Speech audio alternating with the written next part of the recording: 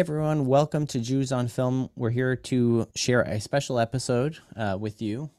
We recently had the opportunity to be guests on a podcast called You're Missing Out, a National Film Registry podcast hosted by Mike and Tom. And they had us on to discuss the film Tevye, which is a great Yiddish film from 1939. Starring Maurice Schwartz, and is sort of the inspiration, in addition to the Shalom Aleichem story, for the Fiddler on the Roof film, which we'll be covering on our next episode with Leah Gottfried, creator of the web series Soon by You. Harry, I don't know about you, but I had a great time talking with these folks about the film. Yeah, it was awesome being on their episode. It was funny kind of taking what we didn't really give rankings at the end of our discussion with them, but what probably would have been, a 4.9 minimum Jewish movie on the scale of Jewish stars, because it was an incredibly Jewish movie and a really fun conversation to have with them, especially in the context of the film registry, where I think this movie Tevye it's a Yiddish movie and it was the first ever non-English language movie added to the film registry. So it was a really interesting conversation. We hope you'll enjoy listening to it. And yeah, had a great time. All right, enjoy the episode, and we'll see you later. Bye. Every year since 1989, the Library of Congress has selected 25 films to add to the National Film Registry. The criteria? The films must be culturally, historically, or aesthetically significant. Each week on You're Missing Out, we take a look at one of these films to try and get to the heart of why they were selected and why they still matter. This week, we're joined by Daniel Zana and Harry Ottensasser from the Jews on Film podcast to discuss the precursor to Fiddler on the Roof, 1939's Tevye. Our guests today, well, they can actually speak for themselves. This is a unique thing for us where we're doing a little crossover here, so I'll just say that I'm Mike Natali from You're Missing Out. I'm Tom Lorenzo from You're Missing Out as well. And we are joined by... myself, Harry Ottensasser from Jews on Film. And I'm Daniel Zana from Jews on Film. I appreciate the brevity there. I mean, I know you guys normally on your show introduce yourselves with, documentary filmmaker and I believe full-time Jew is one of the introductions. It's kind of what I roll with because I don't have the same kind of impressive pedigree that my co-host Daniel does. So I just roll with, Jewish podcaster, kind of what you signed up for. Yeah, I'm just a humble milkman today, Well, I'm just Aren't saying, we all? Yeah. I'm just saying we're glad we didn't get into that because then, on our ends, we'd have to start getting into me going, well, on my mother's side, through her father, it traces back to Poland. And Tom would then have to respond with something like, I've seen Mel Brooks movies. So, we should point that out. Definitely counts. It counts. I'm Italian, so I could play a Jew in a movie. Yeah, so, it's a handshake deal. Yeah. It's kind of just the deal. I'm so thrilled you guys agreed to come on for this and have this conversation for us. And as we talked about, this is something that we hope, if we can pull this off, will be popping up in the feeds for both You're Missing Out and Jews on Film. So wherever you heard this, there's going to be a little extra content here and there. So, we'll talk about that in a bit. But for those of us listening on the You're Missing Out feed, could you guys just talk a little bit about what Jews on Film in general, the podcast you guys do, and what you guys talk about there? Sure. Yeah, absolutely. Jews on Film is a podcast that Harry and I co-host where we take a look at films through a Jewish lens. So we'll look at films like Yentl or Crossing Delancey, but we'll also take a look at films like RRR and The Exorcist and find the Jewishness in all of it. Sometimes it's very explicit and it's right there on the page, and sometimes it's, kind of have to stretch a little bit and look a little bit. Does that sound right, Harry? Yeah, sounds about right. We try to apply that Jewish lens, often in places where the filmmakers might not have intended it, but that can kind of be some of the fun of the exercise. Now, as you said, the films can range from explicitly Jewish to you finding the Jewish text, but one theme that I think is true of all of the films you've covered on the show so far is that they are all films that are relatively popular and people have seen and are really good for SEO. Which is great for you guys. So what we decided to do over here on You're Missing Out is make you talk about a film that was lost for decades and most people didn't know existed. I thought that was a cool way to kind of shake things up for you, is really just tank that SEO for you guys. Just drive it right into the ground. Thank you. You are, no, yeah, yeah, you're stepping into that debate that I think Daniel and I go back with all the time, where it's just like, can't we just do one like kind of popular go-to movie that people love and just like pull in some more viewers. And I think Daniel likes the more idiosyncratic ones. But I will say what's funny about this choice, this Tevye, which I'll count myself among those who hadn't heard of it before. It's so closely related because it was inspired by the same source text as The Fiddler on the Roof, which is probably our most requested episode from people who say, like, we tell them we do this Jewish podcast. They're like, oh, so like Fiddler on the Roof. And we've held off doing an episode on that one, but it's just kind of funny that probably our least known episode is going to be this one because we're jumping into this Tevye film, which, like you mentioned, I only heard about when you guys emailed us suggesting it. Well, in our case over here, and You're Missing Out, this is a film about the films of the National Film Registry. So you guys get to debate whether or not you do popular films. Whereas for us, we are determined that we are going to cover every single film that has been inducted to the National Film Registry, induction year by induction year. Every year, Library of Congress picks 25 films that they think are culturally, aesthetically, or historically significant and induct them. Now, sometimes those are popular titles, like 2001: A Space Odyssey, or more recently, The Dark Knight. But they can also be films that are culturally significant, but maybe not running on TNT all the time, like Pare Lorenz's The River, or, as we're discussing today, Tevye. So we never get to really have that debate of whether or not we should do more popular films. We just have our producer Kyle constantly going, can't we stick ahead and do Batman? Like, we would get so many numbers if we just skipped ahead and did Batman, and we have to go, no, buddy, that's in 30 years. We don't get near that yet. We are dedicated to doing movies that would drive David Zaslav fucking crazy to see on his tax returns. And I just love the idea of you guys having to do this on, like, putting this on your feed. It would almost be like going to a Metallica show, and then all of a sudden you're like, are they doing something from Lulu? Are they doing one of those Lou Reed songs? What the fuck is happening? And just being like, yeah, just roll with it, guys. This is happening. I mean, to be fair, maybe the most Jewish movie ever made until, like, the Coens kind of tried to, like, double fist Jewishness 15 years ago. Yeah, it's maybe, like, I don't know, but it's up there for sure. Yeah. So I'm so thrilled you guys agreed to do this. I thought this would be a fun one, and I also figured you guys probably weren't getting to this on your own show anytime soon because, no, you got to dig a little deep for this one. I want to ask before we start, because I'm going to read the registry statement in a second. Obviously, we talked about how this film we didn't necessarily know existed, but I for each one of you, Tom, Daniel, Harry, what is all of your familiarity with the Tevye the Dairyman character in general? Because obviously this is Sholem Alehim's character going back a century in Yiddish literature. But what is all of your familiarity in terms of whether it's seeing Fiddler or just hearing the name or anything? Obviously, we'll start with Harry, if you want to go first, then Daniel, then Tom. I think that's probably a decent order. Yeah, sure.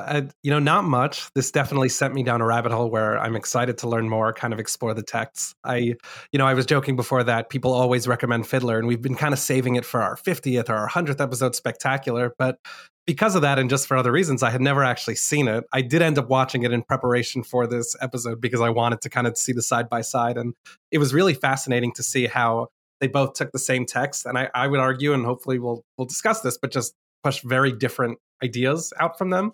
And it was fascinating, but I kind of connected in some ways more to, Tevye's interpretation, which I think is more aligned with the original text, and certainly a little bit darker and a little bit more existential in some ways. But I was fascinated by that choice, and it definitely has me wanting to check out more of these stories, more of the Tevye the Milkman stories, and see how that tone kind of carries through the original texts. Myself, I wasn't as familiar with I'm familiar with Sholem Aleichem as a writer, and not super familiar with the movie. Like I'm aware of it in the popular culture, but like Carrie said, I had not seen it. I know the songs for sure. Growing up, I've heard my parents like sing them and stuff like that, but I had not actually sat down and watched the film until we discussed doing this episode. So I kind of, like Harry said, wanted to compare the two. So yeah. It's one of these like seminal Jewish movies that it's like, you have like on your Mount Jewmore of Jewish movies, where it's like you have like Schindler's List and you have Fiddler, and you could debate, depending on your age, you could say like Lebowski or A Serious Man or other things, or Ten Commandments. Certainly that was one in my house that we watched a lot. But yeah, this one I'd not ever seen before, so I'm excited to discuss it and kind of get into it. So yeah.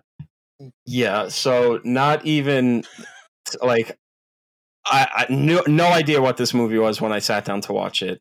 Got a little bit of like, oh, it's kind of the inspiration for Fiddler on the Roof, but that didn't help me at all because, as we've talked about on the show before, not a musical theater person, have no context what even Fiddler on the Roof is, no idea. So watching this movie and just being like, oh, so it's about an old Russian Jewish dairyman losing his mind that his daughter married a Catholic, and the whole time going, how the fuck does this become a musical? I made the joke to Mike before, but like it would be like watching The French Connection and being like, oh yeah, they made a musical out of this. What? Yeah. Where's the joy? Where's the musical joy in this movie? I don't know. They must have found it. Zero Mostel did. Topol did. Somebody found the musicality and the joyousness to put it on stage. But hey, makes me very interested in seeing Fiddler on the Roof now because it's got to be a lot of stuff. I feel like the French Connection one that they just actually like removed from some streaming service was probably the one you're talking about. The musical French Connection. I think that was didn't they recently do that? This is a topical joke that's probably not going to age very well, but I had to shoot my shot. They did take some specific musicality out of the French Connection. Some choice lyrics that go over really well in Florida is how I would put it. Yeah. Okay. I will say on my end, I had been familiar with it for a while because I was, as opposed to Tom, I was very much a musical theater kid.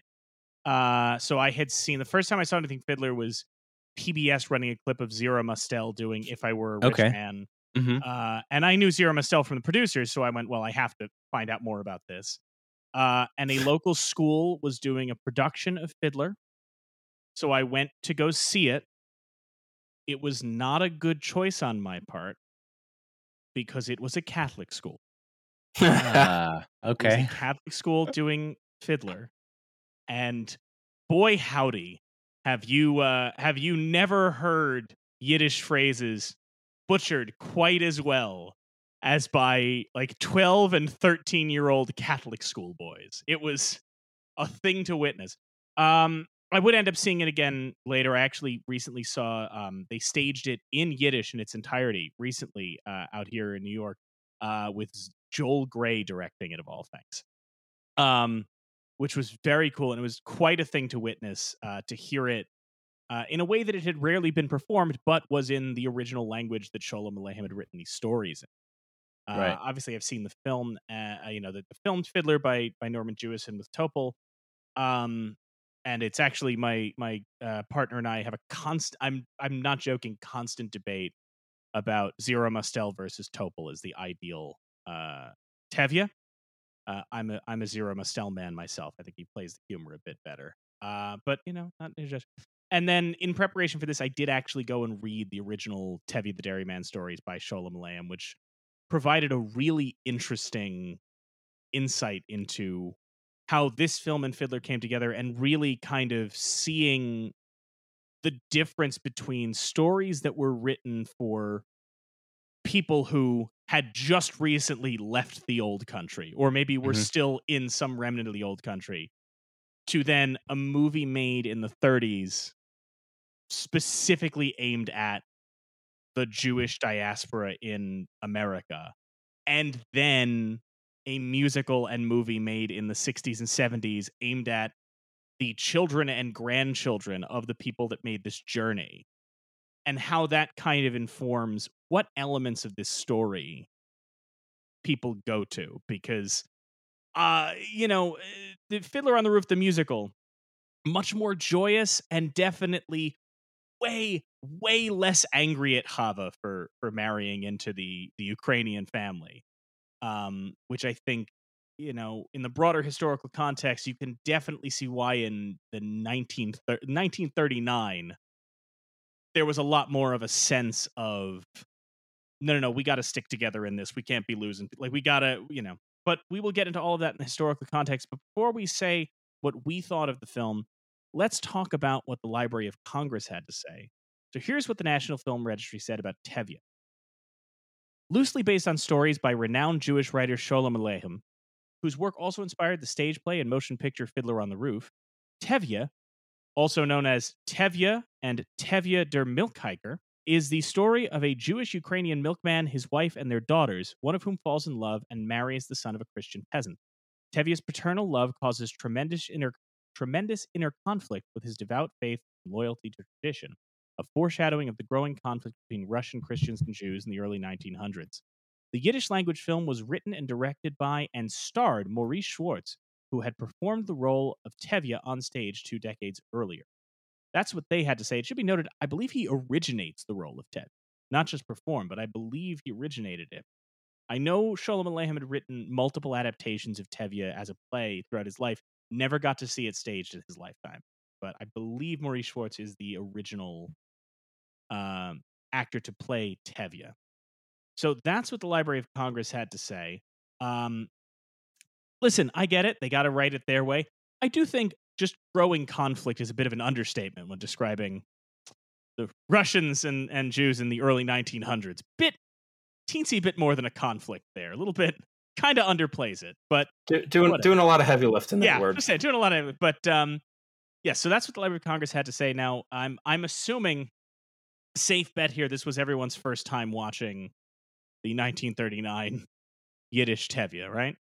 I think this is probably the first time 4 people at once watched Tevye in the 2020s. I'll say I'll shrink it down at least to the 2020s.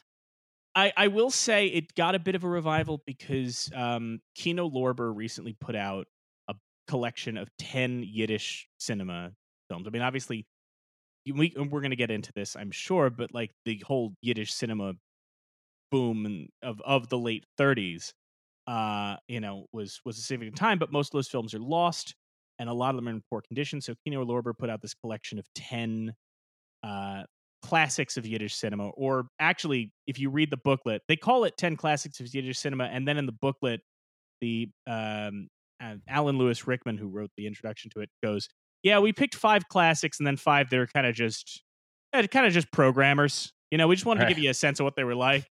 You're like, all right, well, just let me know which ones those are before I give them the time, because boy howdy, some of them are rough. Are they very long movies, all of them? No, not feature at all. Length? Oh, I mean, they are feature length, but like barely. So most of them are 80 to 90 minutes.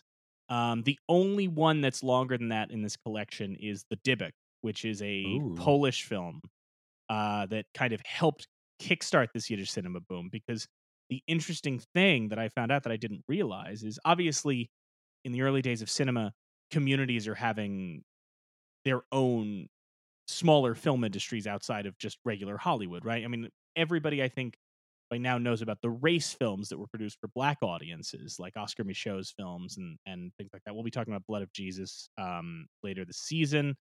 That's not a Michaud film, but, one of their films. But there was also, trying to service a Yiddish audience. What I didn't realize until diving into this was that it's actually thanks to horror cinema that Yiddish film gets a boom.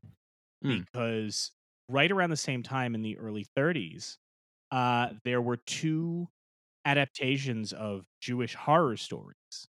One was The Golem. Obviously, there had been the silent Der Golem in the 20s, but there was some French-produced film in Yiddish about The Golem.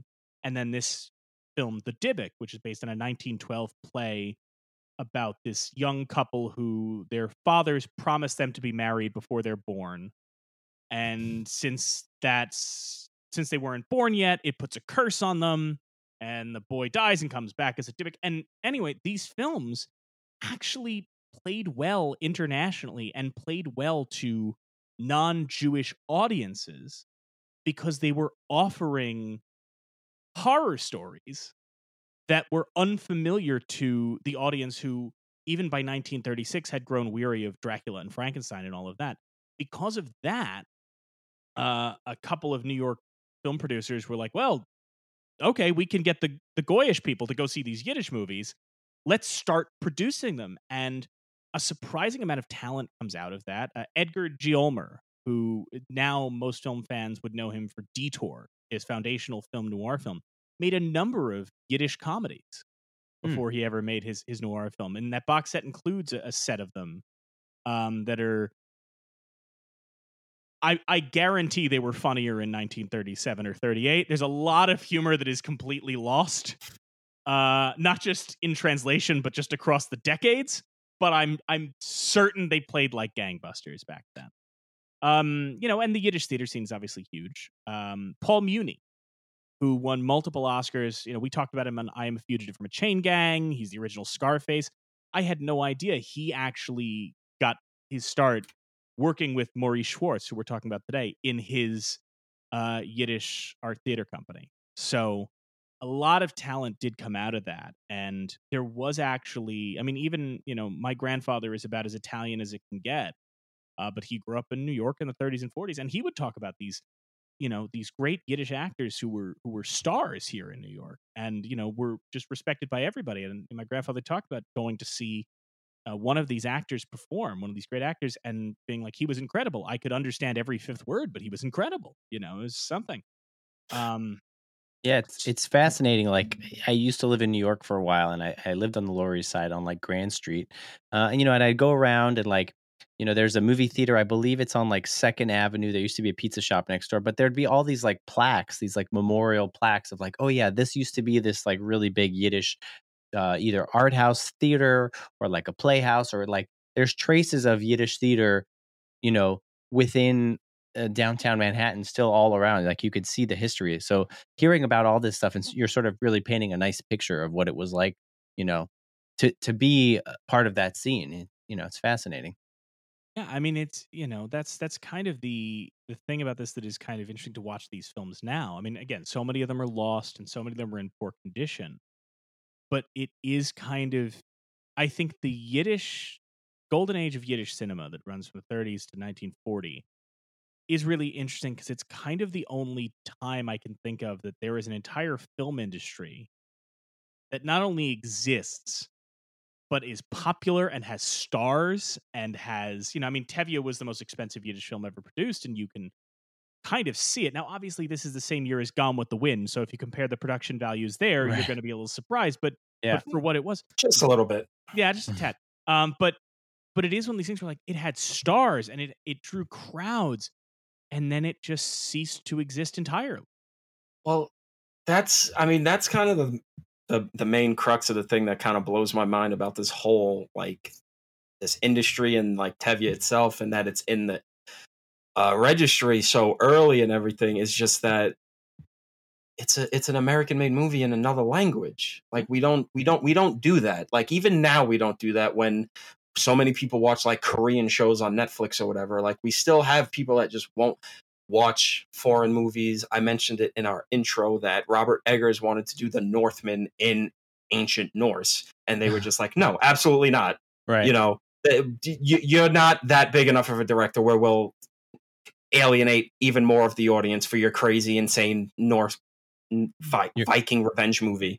You're no Maurice Schwartz. You can't get away with it, Yeah, but like, that's the thing. Like, Mike's like, there was all these like regional sort of film studios that would pop up. There would be all these like like blaxploitation was a thing, but there was never like a decade where, like, even when like there was the decade where kung fu cinema kind of dominated America, they were not coming over in their original language. We had to completely dice them to shit, give them horrible dub jobs, just because, well, nobody's going to take them seriously in Chinese or Japanese, whatever country they're coming from. We got to put the English stuff on it. So it's just it's fascinating that this even like existed in such an early era of American filmmaking, where we're just 12 years out from sound, basically. Like, where the Jazz Singers 12 years before this, and now it's just like, all right, you've had sound for 12 years. You go across the street to see Gone with the Wind. That's nice and all, but you come here, you're reading subtitles, guys. You know what to do. It's fascinating. I think I actually even read that this might have been the first, fully non-English film that was actually inducted into the registry. I mean, you obviously would know better than me. Yeah. Okay, cool. And it's just so interesting to me because when you were talking earlier about, horror and the way that kind of translated, like that makes sense. I think you still see that now where horror audiences are willing to forgive a lot of, lost in translation or things they don't get or even low production value because at the end of the day, you're looking to be scared and you might only understand every fifth word, but something pops out, something looks frightening or memorable. Like it makes sense that kind of would be the way that, Yiddish cinema could cross the boundaries. You compare that to this movie, to Tevye, and obviously, Yiddish film was a little more established, but we were saying earlier, it is so specific. Almost every other word he's saying, he's quoting a text. And, like you were saying in the translation, there's this question of how much are you actually getting if you don't speak the original Yiddish or the original Talmudic verse that he's saying and actually understand what's going on. So it's just so fascinating to me that this was the film that made it to the registry that, broke through and, was ultimately recognized as kind of the important, national movie among all of them. And I will say, when you talk about, the specificity, you guys, obviously Tom hasn't seen it yet, but you guys both watched Fiddler recently. And it was very striking to me. I grew up with Fiddler. I knew Fiddler. But reading an introduction to Sholem Alehem's original stories, they pointed out that like Sholem's stories were written for a Jewish audience, and the Tevye film is obviously made for a Jewish audience. But Fiddler, they went out of their way. Jerome Robbins directing it was like, we can't. This has got to be accessible to a broader audience. And it struck me. I saw the Yiddish production recently off Broadway, and they have to change some lines. Some of them are changed for obvious reasons, right? L'chaim, if they just translated it straight, is the most boring song in the world because it's just somebody going L'chaim, L'chaim, L'chaim, L'chaim, L'chaim. So that was tweaked. But then there were also things like in the beginning when Tevye is talking in tradition, right? They changed the lines for things where he's just, in the Yiddish version, he's just talking about, God is our father and the Torah is his word. And I'm like, well, what was in the original? And I go back and it's the point where Tevye is going, now to show our devotion to God, we wear these little prayer shawls. And it didn't strike me until I saw the Yiddish production how much of Fiddler is in the original production, Zora Mustel basically turning to the audience and going, now let me tell you what a yarmulke is. And, that's to watch this, to watch the 39 version that has zero interest in trying to explain anything to anybody. And this movie doesn't hold your hand at all. No, I mean it's kind of, and it gets to that thing of like, it's 1939, it's a foreign language movie made in America, and it also just straight up does not tell you anything to give you like context or whatever. It's just like, here you go. Just deal with it. Like, keep up. You'll figure it out. And if you don't, whatever. The dad's mad. That's all you need to know. And not even, to be clear, not even just context on Jewish tradition, but also just on Tevye in general. There's a moment that I love where Golda is speaking to Tevye when they go to the priest's house, which is not actually in the book at all. But they go to the priest's house, and she goes, You're always quoting the Talmud, right? Which he doesn't do that much in this movie compared to the book. And I loved that because you have to imagine at that point, because of how big these stories were, right? I mean, they're it's nothing. I'm not saying anything new to say, Sholem Alehem's stories are some of the most significant pieces of Yiddish literature. It is, in a sense, I couldn't help but watch this thinking like, right, to the audience that it was playing to in 1939, the character of Tevye the Dairyman was as well known, even if you'd never read the stories, you're just aware of him, as Sherlock Holmes is to us, right? Mm-hmm. So you don't need, it would be like if they made a Sherlock Holmes movie and they had Watson following behind him, and kind of going, you know how you always say elementary, my dear Watson. Like, you don't need to, some of this shtick we know, and that really struck me, especially on this viewing, is like how much this film isn't just relying on its audience knowing what a Shiva stool is, right? Which I'll be totally blunt. I needed the commentary for that one. I did not. I was unfamiliar with that. Certain things I picked up on, but also just how familiar its audience was with Tevye, I mean, consider that in the short stories, and in the musical Fiddler, Zeidel getting married to Model is a huge part of it. And this movie just skips right over that. It just starts and it's like, look, she's you know what happened. You guys, we all know the story. Isn't it? Correct me if I'm wrong, but like the Shalom Aleichem story is like several shorter stories, and Yes, so yeah. like I think this particular one is about Chaya's story, or Chana's story, and then it's Huddle, also right? Yeah. was it? It's Huddle, right? Huddle?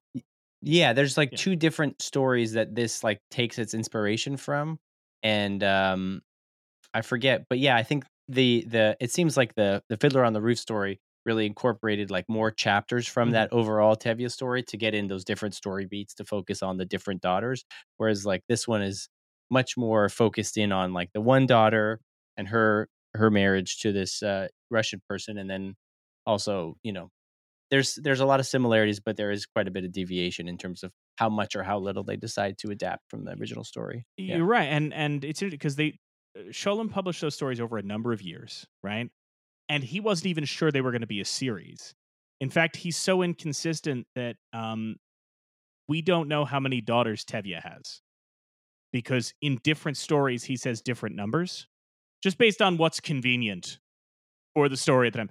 He has as many as 7 daughters, but by the end, 2 of them stop existing. Actually, spoilers for the book. Spoilers for the book. More of them stop existing because one of them dies, and it's very sad. So they just Richie Cunningham a few of the daughters out of absolutely the stories. So like the first 2 stories are about. It's very fun. I texted Tom a picture of the chapter listing because I said it looks like Always Sunny episode titles. The very first short story is Tevye strikes it rich. Then the next story, Tevye blows a small fortune. Right. Already, I mean, that is just like every other episode of It's Always Sunny. Yeah, love it. But you're right, Daniel. It's based on the Hodl story, and then also the final short story, which is Lech Lecho, I think is the title. Lech Lecha, yeah. Thank you. I'm going to do the chuz for you. Thank you. I'm going to sound like those kids in that Catholic school production. I apologize. No, and I'm not, because I'm just not going to try. Well, or the original cast recording of Fiddler, because if anybody listens to the original cast recording, the guy they cast to sing Wonder of Wonders is the most Gentile human being on the face. Could also say "get thee out." That's the translation. That's the translation. Yeah. So that's if that rolls off the tongue a little bit easier. Yeah, that's your way of saying don't attempt it anymore. It's going to be sad. I get it. I'm not going to try. I promise. But yeah. So he just skips the last story. But there is so much more in the short stories. Like I said, obviously there's Zeidel, Hava, and there's the 3 daughters that do get married in Fiddler, right? There's the one who marries the tailor. There's the one who marries the communist. Who, by the way, interestingly, Sholem never calls that out specifically. In the original Sholem short story, it's much more subtle, where it's just, she told me he's a student and he's got a lot of crazy ideas, and now he's going to Siberia. Who can say? But then he has 2 more daughters, one of whom is promised to a wealthy boy, and when he rejects her, she commits suicide. And then his youngest daughter, who ends up marrying a wealthy man who she doesn't like because, well, Papa needs the money. And then that older rich man offers to send Tevye to Israel. And there's a whole thing about Tevye is going to go to Israel because the running thing throughout the short stories is how much Golde wants to see all of these sites throughout Jerusalem, which comes up again. Obviously, they thread that into the film a little bit, and then he doesn't end up going because Golde gets sick and Zeidel's husband dies, and he has to take care of them. Poor Model. In the short stories, he's got a lot to do. He's dead by the time this movie starts. They just off him right away. Well, he just wanted a sewing machine. I've got a real simple solution for Tevye. And I don't know why he didn't think of this. Stop having daughters. Well, that's maybe a son might be a little less problematic for you. You might have one less stressor in your life. Just saying, he could have tried. I'm just saying, life's all about trying. That's some advice he gets from someone in the books. Oh, really? Well, That's glad I'm a classic literature character. That is Mm-hmm. part of the appeal of these short stories. Is it is very. I'm going to draw this comparison later a million times, but there is a Larry Gopnik element to Tevye, where he's this guy who's like, listen, I want to find the answers here. I've got problems. I want to figure them out. So I'm going to turn to the scriptures. I'm going to turn to the rabbis. And he gets none of the answers he needs. He's just continually thrown by this. But it's so funny to think about, though, because like we talked about that this movie was lost for decades, and Yes. it wasn't. A print was found in '78. So I'm just like imagining Joel and Ethan Coen watching this movie after like spending all night helping Sam Raimi make The Evil Dead and being like, you know what? Someday, once we're done with this Evil Dead picture, we're gonna do something with this Tevye stuff. We'll work with that at some point. But right now, Bruce Campbell needs to get cleaned up with all of that blood. I was gonna say kind of the vibe of a lot of their films when you think about it, But oh yeah, I mean, yeah, they definitely. It's always crazy to me to think that they ever worked with Sam Raimi and that they like that Sam Raimi's in a few of their movies. It's just funny to think about like the timeline lining up in such a way where like they could have only seen the movie really until like around the time they started helping film The Evil Dead. Just a little funny, I think. Again, tying it all back to horror. Yeah. It wouldn't surprise me, honestly, if they really did, cite this movie as some influence to them. Because I think even what you were saying earlier about how this movie kind of trusts its audience to a certain extent, or at least it's not kind of explaining it every step of the way. I would argue a lot of the Coen brothers movies, and especially, A Serious Man and some of their more explicitly Jewish ones, like even the first sequence of A Serious Man that's entirely in Yiddish, I would imagine, and even me, who's more familiar, had to look up certain things that they were referencing, certain texts that they were talking about. I think they really adopt that idea of trusting the audience, and we talk about that all the time on our podcast on Jews on Film, where is this movie trying to mass appeal to a broad audience and kind of dumb itself down, and is it doing the tokenized symbols of Jewishness? So you have them sitting around the Sabbath table or lighting the menorah in a very obvious and like they very slowly articulate the blessings. Like that's one kind of movie, and I think we always respond to the ones that are really just we're going with cultural specificity because we don't need you to think of this as some like weird characters. Like this is the real life of a lot of people, and I know for us, kind of connecting to that, some of the movies that Daniel and I respond to, more than any are the ones that treat us like we're not this kind of tokenized, fetish of what it means to be a Jew, but this is our life, and we acknowledge it. Like Daniel said earlier, we did that movie RRR, that Tollywood movie, that Indian Tollywood movie, and we thought that movie, admittedly, if you're familiar with it, did a very good job at kind of not trying to explain its culture, just telling its own story. And I don't even think it was intended, for the same white American audiences that ultimately embraced it. And we said, we're probably missing, I don't know if it's 20, 30% of, the references, the cultural things that would make this in some ways more meaningful. But on the other hand, it's cool that we're watching a movie that's like we trust is authentic and is honest and is accurate. So it's awesome. I think that, Fiddler, it's incredible that it has the wide appeal that it does and that it's become so, well known. And I want to say for the most part has, somewhat positive representations of Jews out in the world, which is something we always kind of get excited about. But it's really cool that this movie Tevye just kind of says, if you want to understand what's going on, do the research and kind of jump into our world. We're not going to come to yours. Well, that's a thing that again that struck me about this movie was, and I love specificity for any culture, not just mine or whatever. Like Sure. The bear on TV is maybe like the most accurate representation of being an Italian American since The Sopranos, and other than that, those two shows only TV shows that really get what it's like being Italian. But just in general, like I like watching something like this, or I love watching any like foreign movie where you just kind of like. Just keep up, figure out the cultural differences, and it'll make it a little more richer, and all that specificity really, like this is something we talk about too on the show a lot, is that the specificity makes the story broader. It's almost contradictory because and you talked about it with horror being able to like get ideas or cultures to a broader audience. It's because fear is universal. So it doesn't matter if you get it in such a very Jewish way like the Golem did or whatever. It's just like the more specific you get, and I think that's why, again, to bring like something modern, the Bear is so specific, not just in the Italian stuff, but the Chicago stuff, the restaurateur stuff, where there's so many people showing up, and then I read articles like, "Oh, this is this famous Chicago chef," and I'm like, "Oh, awesome, great, didn't know that, but it felt authentic, love it." You don't know who's related to who, how they know each other. It's just like, yeah, they know each other, figure it out, whatever. They're opening a restaurant. It's fine. I love just being thrown into a deep end of a story. I will say to what Harry said too, and comparing it to Fiddler, I thought it was very interesting.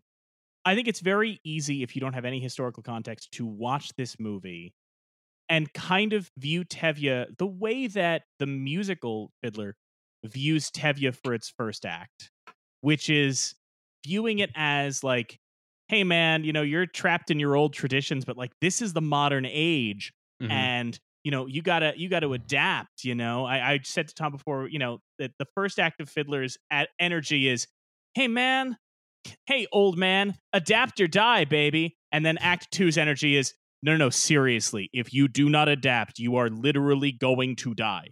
And that is, the difference. The musical treats this particular marriage as, you're supposed to look at Tevye and kind of just go like, well, how can you cast out your daughter and this and that? And even in Sholom's original stories, it's very interesting that this story where he says, well, she's dead to us now. The next story he writes is about how one of his daughters tried to marry the way that he wanted her to, and she kills herself. Ugh. So I thought it was a very interesting contrast to kind of, in a way, go, Sholom's clearly going like, Tevye, you took a daughter and you said she's dead to you. And now you have daughter she's dead. But I do think that, the commentary on the Kino set, Alan Lewis Rickman provided the commentary, who is different from British actor Alan Rickman. I want to make sure that's clear so nobody thinks that's who was the commentary. Yeah. Everybody was thinking it. Because, I mean, who wouldn't want to hear that voice just telling you stories about the making of Tevye? So Alan Lewis Rickman's talking about it, and when it gets to the part of the wedding with the Ukrainians and the priest's house, he just takes a whole beat where he essentially goes, all right, so if you know the musical, you probably don't think this is that big a deal. I'm going to explain to you exactly what Tsarist Russia is like, and I'm going to explain to you what a big fucking deal this is and how bad this is for everybody. And just like going through, like, you need to understand the Russian Orthodox Church was extremely anti-Semitic at the time. You need to understand that an intermarriage like this was illegal. You need to understand. And he's just like going down the lines in a lot of ways to point out something that, again, in 1939, for its audience, most of the people watching it understood. Like he tries to draw the parallels, and look, with anything cultural, I don't know about you guys, but like I think, we're always a little wary of times in American cultural criticism where somebody goes, well, this person's experience in this culture is just like this person's experience in this culture, right? It's very wary. It's a thing that a lot of cultural critics do, that it always gets dicey. I think anytime I kind of white knuckle on my seat when they go, well, this is kind of like if you were black. No, please don't go any further with wherever that's going. But Right. he apologizes for it up front and kind of acknowledges, he goes, but you do have to imagine that, like, in this sense, he says, a Jewish girl wanting to, or a Jewish person wanting to join the Russian Orthodox Church in Tsarist Russia in the 1910s, he goes, the closest equivalent you could imagine is a black man in Alabama trying to join the Klan. You'd be like, I promise you, this is not good. This is not a good thing. And I do think that is one element that, if you're watching it for the first time, before you get to the second half of the film, you probably sit back, if you don't know the history, and go, so what's the big deal? She wants to marry a Christian boy. Who cares? What do you relax, man? We can all live together in peace. And then you get to the second half and go, oh, I'm sorry, what is it you want to do? oh no. And I'll say this is one of those things that's even sadder than it is in the book. Or maybe not sadder, but more shocking, because the book doesn't show you the town meetings.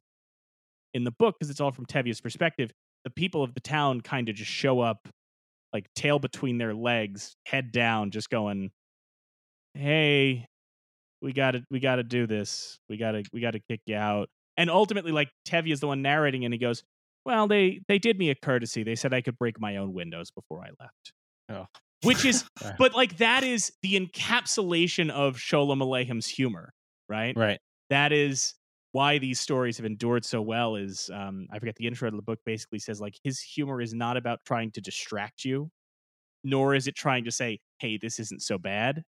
His humor is all rooted in just going, this is what it is. Right. Which I think is, and that carries through here. Yeah. And I think Fiddler, on the flip side of all this, just softened, I think, the stakes almost at every turn. Like, one of the things that really bothered me is that, the representation we get from kind of the Tsarist army coming in is this one guy, I forget his name, who's, friends with Tevye, who's like, yeah, this isn't me. I didn't want to do this. Like, my hands are tied. Sorry, guys, you got to leave. You have 3 days to sell it. And then even as they're leaving, kind of that end note of the movie is kind of, Anatevka was fine. We're going to America. We're going to Chicago. Oh, we're going to be in Israel. Like, this is all going to be great for us. And it's a totally different tone than, I think, like, the utter devastation at the end of Tevye, where it's also different because it's not the entire community leaving. It's just Tevye kind of alone, lost his family. Just, that's it. It's just bleak. Yeah. I mean, I found that Fiddler was, like, very big in so many ways. Like, we have the musical, it's like twice as long, there's like way more stories, so it's like a lot more to kind of like wrap your head around, whereas like Tevye is like a singular story about Tevye and his like 2 daughters, and it's a much smaller story. And like you said, Harry, it's just him getting like kicked out, evicted from this town. We are treated to a really nice scene where like Maurice Schwartz is like signing this contract, and he's like flinging ink at him, and he's kind of like scribbling and in some sort of, I think maybe he was scribbling in like Hebrew, and like the Russian guy couldn't quite understand what was going on. But it is much more bleak at times. It goes pretty dark in that movie. But yeah, so different too. I mean, that was all the shit that I was kind of like saying, is like, you watch this and you just go, how do you get a musical out of this? Like, right. The only way you do it is if in some ways you bastardize what the actual experience is, because I really don't know how happy people would be watching a musical that is just miserable and ends with the wife is dead. He's got to take care of his one daughter and her 2 kids. They're getting evicted because Russia's just finally just saying, yeah, make Russia great again.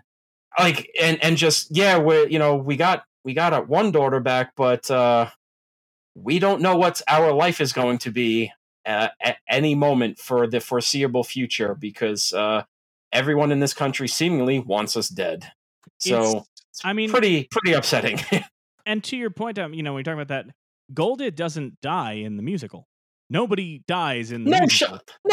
Shit, she doesn't die in the musical. Okay. I didn't even see the musical, but that's like, you're not doing that. There's no way Fiddler on the Roof, any musical, becomes a zeitgeist catching, just like rip roaring, like it's on stage, and then 3 years later, Norman Jewison, the guy who did In the Heat of the Night, blah blah blah, all this stuff, he's making this big movie. There's no way it's catching the zeitgeist if fucking everyone's just dying and all of this and everything's miserable. I will say though, the thing that I found most interesting with the ending is that neither Tevye nor Fiddler technically follow the ending of the book, because in the short stories, every short story is narrated by Tevye himself, right? And he's is he telling it to the author? He's telling it to Sholem, and he addresses Sholem directly. Okay. So he's always speaking to him, and he's always doing this thing. That's pretty cool. Apparently, he's based on a real milkman that Sholem Aleichem had known at one point.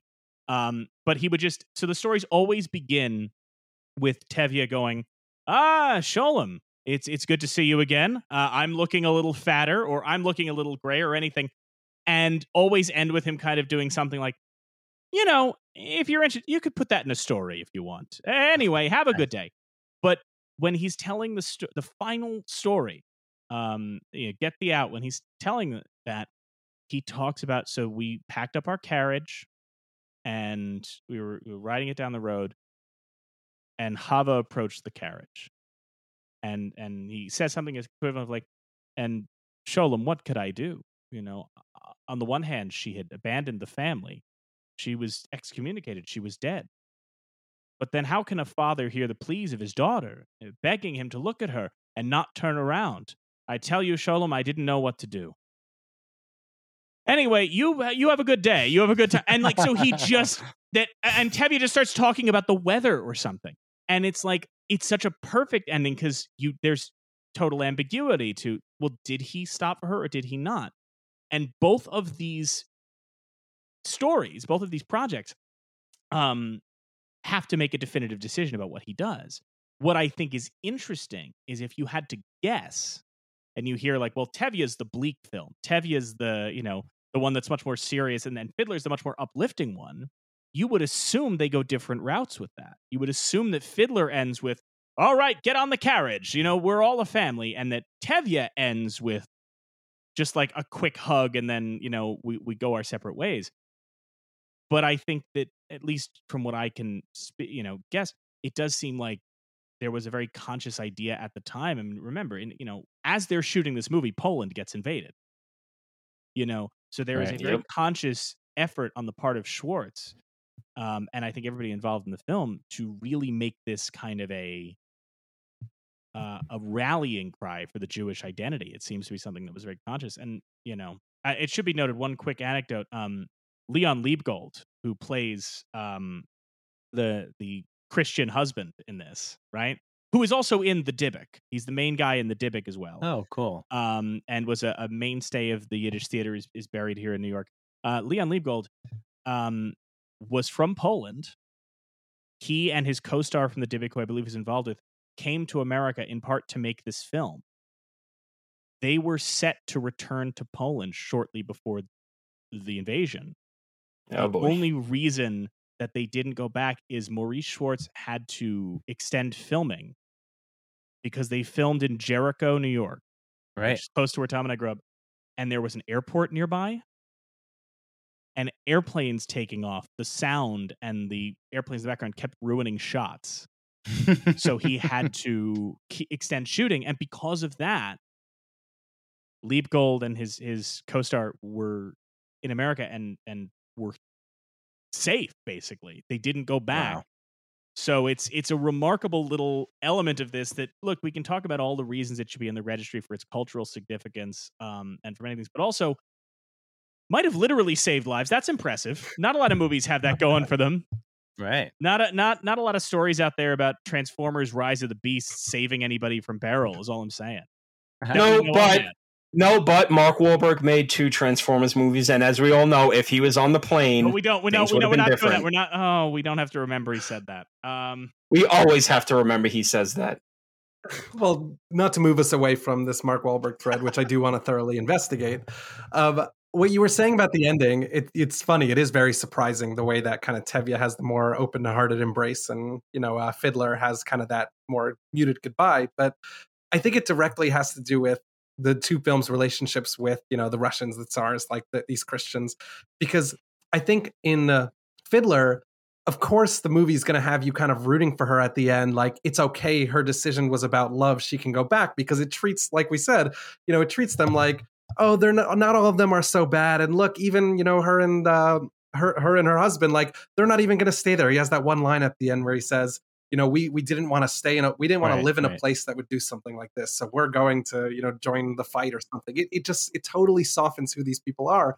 And when you take Tevye, like, I remember they had this one random line that I didn't understand where I think she's like serving food to everyone, and her husband's like, you should come down and sit, and then like the mother-in-law is like, what, like, I'm still hungry, she should keep serving me. And it's just such a ridiculous characterization of this mother-in-law, but the idea is it's to remind the audience, these are awful people. So by the time she actually comes to the end to kind of jump back to Tevye, she's running away. She has like come to her senses and is like, this is wrong, I'm returning. So it makes sense in that light, why the return would be treated much more openly, because it's like, oh, you finally recognize that everything you did was wrong, these are awful people, and you're willing to kind of come back and apologize in me, I guess, through your actions, apologize to me. Whereas in Fiddler, it's such a ridiculous end note, because it's like, oh, look, they're not so bad, she's found one of the good ones and they're going to be okay. And it's just, it's a totally different philosophical approach to these two movies and their relationship to, the other. And I think you can very directly draw that, obviously to the original text, but also to the timing of, when these movies are in production, like we've been saying. Well, just like the in-laws, like her future in-laws, I think at the end of the movie, like, they're going to like Tevye's essentially like estate sale, and they're like buying stuff, but then they're also like stealing like candlesticks, and then also stealing like her dead mom's like Shabbat outfit, like her gown. And then and she's like, "Oh yeah, I'll wear this." And the mother-in-law like takes it, and they just seem like pretty awful people.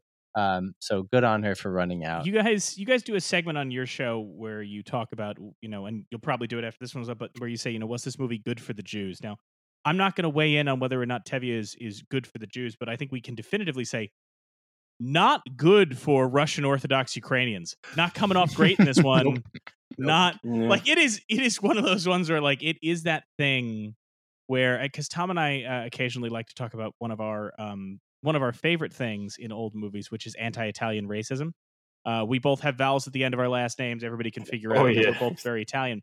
So it always and we also grew up in Long Island, New York, like where the Italians are pretty dominant, and you just always sit back when you hear the crazy right-wing Italian American guys out here, and you're like, you guys have no idea how very close we are to a time where we were treated like garbage. Like, you have to understand. And there is a thing where I'm watching Tevye, and you see like how they're depicting the Ukrainians, the Christian side of this, and there is this feeling, in a sense, if you don't have the context for the history and of who's making this, it is very easy to see those segments of like the drunken bacchanal of the Ukrainian wedding, and just how these people are depicted as they're lazy, they're drunk, they're just doing it, they're taking over everywhere, and almost see it as one of those, like how they used to depict Italians or the Irish or anything. But then you kind of, again, when you have the history and the context and you watch it, you realize there's a very pointed reason why this is being portrayed the way that it is, and that this community needed that particular image there, especially because, and you talk about what Fiddler softens, right? Because Sholem stories are told from Tevye's point of view and his words, you don't necessarily get any direct depictions of the people he's interacting with. You only get his stories, and you have to kind of infer that creeping sense of things are starting to take a turn. This, the people around. I mean, in the book and in Fiddler, he's in a shtetl, which is not the case in this one. But like, this is starting to. Things are starting to take a turn for the worse here progressively, and I think in this film, both for the brevity of trying to fit it into 90 minutes, and also just speaking to a community who kind of, there's no sense in depicting things slowly degrading for an audience of people who mostly are like, no, I know how this ends. That's why we're here. I'm watching this on 42nd Street because of how this ends. So I get, come on, you don't need to tease this out.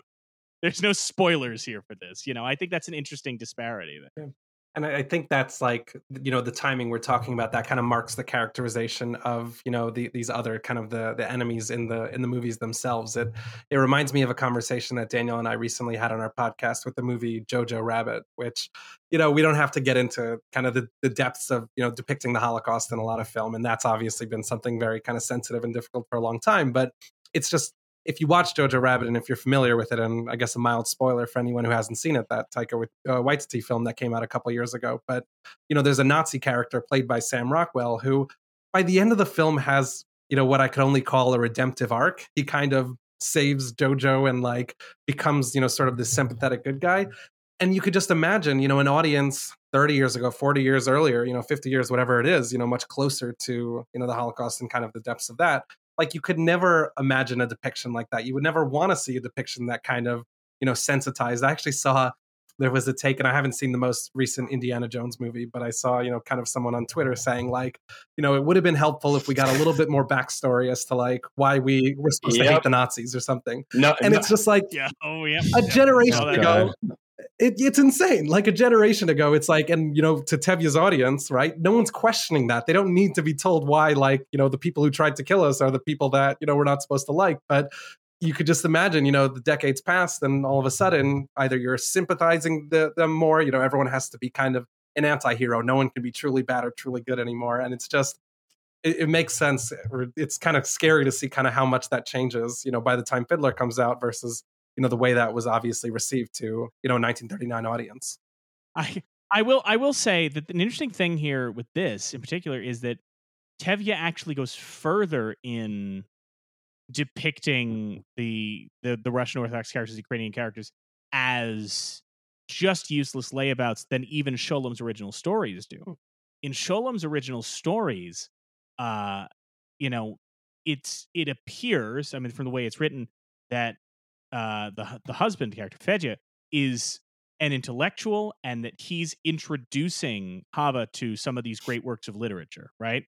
That it is implied that Gorky, he right? introduces her to Maxim Gorky, and that she's saying, well, Dad, you have to understand, Dad, he's just like him, because Gorky was also self-educated. He could be the next Tolstoy, Dad. He could be the next whatever. And so what you have with that is, with this film, they go out of their way to try and give a little more give Hava a little more agency, and kind of just take away any element of redemptiveness to this character. Even the very first time you see Hava by the water, the commentary explained to me, the subtitles have the Christians just riding by Hava and just yelling, "Hey, Jew girl, pretty Jew girl." Which I when we were watching it, I joked to my partner, who's Jewish and her family's Jewish, that I'm convinced that's what her family thought is how I greeted her when she first explained me to them. Because apparently she started out just going, like, warning them. She's like, "Hey, so I've met this guy. He's not Jewish. He's blonde and blue-eyed." Why start with that? That's not going to help. Right. But it turns out what he's actually saying is untranslatable. But he basically explained it as, it's a slur. In the way of, he says, and we're not going to say any slurs in this podcast because we want to still have some advertisers, but he basically goes, imagine like an even more denigrating version of the K word. Like, just imagine that it's something that's like that, but with a special, like, little girl tinge to it. Little sprinkle on top. Yeah. So he basically was like, they just don't, there's no way to translate that, but just know what he's saying is so much worse. Which is, like I said to Mike, it's interesting because if they could translate it, they probably would have, because they do say the K word in the movie. So, it's not like they were kind of sidestepping any of that, but really. But that's an element that I think is fascinating, the way that they it's also interesting too, because they don't make him, he kind of just like he does just let her go at the end, which is interesting. He doesn't really fight. He comes off and tries to stop her, but she's like, "No, I can't. I got to be with my family. Your family sucks. Everything here sucks. I lost everything, blah, blah, blah." And he just kind of just shrugs and goes, "All right," and just gets on his horse and leave, which is, I mean, it's not like he's a hero or anything, but it is interesting that they don't make him do anything villainous or like try to manipulate her emotionally in any way to keep her to stay. It's just like, he kind of just knows he lost. He kind of knows, like, yeah, I get it. Wait, he's useless, but it is just kind of just like, that's kind of. All right, yeah, I get it. Whatever, like, yeah, you should go. All right, see ya. Yeah, like, I saw my family, like, rob your your dead mother's literal fucking wardrobe. So, wish you wouldn't leave, but do it. I get it. Listen, I get it. Hey, you know what? You do what you got to do. I'll keep reading Gorky. Right. It's fine. Yeah. Can I clumsily segue to getting back to the Yiddish of it? Because I was about to say, yeah. I know. You drive. Go ahead. No. I was just gonna say, like, I know that was something you wanted to make sure we touched on. So please. Yeah, I mean, so background. I'm Sephardic. Like, I'm half Sephardic, half Ashkenaz, which means that, like, my mom's side comes from, like, Russia and Poland, and my dad's side, he's from Tunisia, like North Africa. So there's different traditions, and Harry, can't speak for you, but you're Ashkenaz fully. But like, I didn't grow up in a house speaking Yiddish. That was not a thing. Like, we spoke Hebrew sometimes and English, but Yiddish is like a language. It's like a mixture of like a little bit of German and a little bit of English, or a little bit of Hebrew, kind of like mixed in with a little bit of seasoning on top. And there's like different dialects of Yiddish depending on where you're from. So like I said, I didn't grow up speaking Yiddish, but I worked at, I don't know if you know, in New York, there's a store called B&H Photo. Of course, yeah. So mostly run by like Hasidic Jews, and their native tongue is Yiddish. So I worked there for about 5 years. So I picked up a lot of the stuff, and a lot of the Yiddish in the film is like very quickly spoken, but I was able to pick it up because I understand Hebrew, and he's constantly dropping these like inside references, these quotes, and that is just like the way that he communicates ideas. And I feel like we don't get that as much in Fiddler, but in Tevye, like every other scene, when he's emoting, when he's expressing something to his family, he's quoting the Talmud. He's quoting these passages that are just, what's yours is mine and mine is yours, and he's talking about. I wrote down some of these Yiddishisms, and I don't want to butcher them, but there's like so much in there, and it's so densely packed that I feel like it's so rich, and I feel like it's lost. We talked about it in our episode where like the dub of the movie, the English dub, it's really, you're losing so much because it's not in that original language. And I feel like the subtitles helped, but doesn't really tell the full story. So I'm not saying that everyone should go speak or to learn Yiddish, but there's certainly an added layer, and I'm sure people who watch foreign language films, French films, Italian films, they know this, like if they speak that language, but something to call out in here. Yeah. And especially, you look at the book, and that, as I was discussing with you, I think I said it on mic, but when the author doing the translation of the show was talking about how much he left in of the original Yiddish when he's quoting, the Talmud or anything like that, especially because some of the gags are just the fact that he's misquoting these. And the humor also relies on you, the audience, knowing the Torah and knowing the Talmud and stuff I didn't pick up on in terms of like the commentary points it out. One of the last lines he does where he says something and he says it comes from Ecclesiastes, and it's from Ruth. He's just he just says it wrong. Again, I could not tell you what quotes from where, but I just think like there's a lot of that too that sort of relies on.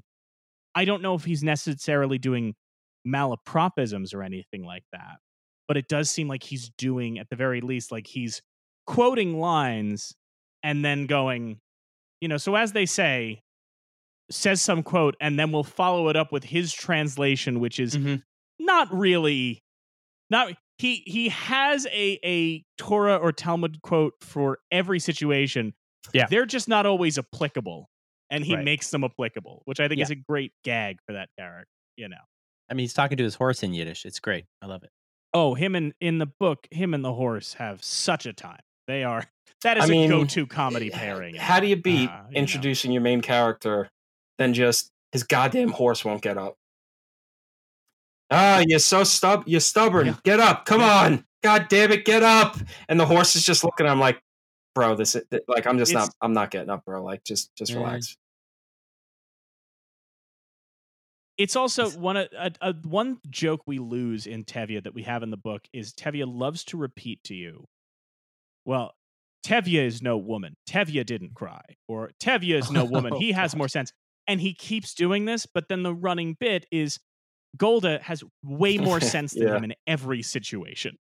In every one. Because he takes in some guy from the next town over who tells him, like, oh, listen, I'm an investor. I can help you. What I can do is and he goes, Tevye is no woman. He understands business, this and that. So he goes through this whole spiel of how he's going to invest, and he goes, I go to Goldie. Would you believe the first thing she asks me? What business is he in?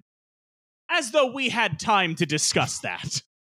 It's such a, I think it's tough because Tevye, the movie, is closer in tone to Sholom's stories than Fiddler is. But you do in this film lose, and this is no disrespect to Maury Schwartz, who I want to take a little time to talk about too, but you do sort of lose. There's not as much of because of the story he's trying to tell with Tevye, which is specifically the Hava story and the pogrom. There's not that same level of lovable buffoonery that Sholem kind of, or like I don't want to say performer, but like Ralph Cramden energy, kind of blowhard, kind of, this guy would be perfectly fine if he didn't think he was smarter than he is. That kind of energy. But with Maurice Schwartz, if I could just touch on that for a minute, because obviously, as the register statement says, he wrote, he worked on, he directed this, he stars in this. And I have to say, it is a thing that you just look at this movie, and it is insane to think that it came from a man who worked in the theater, right?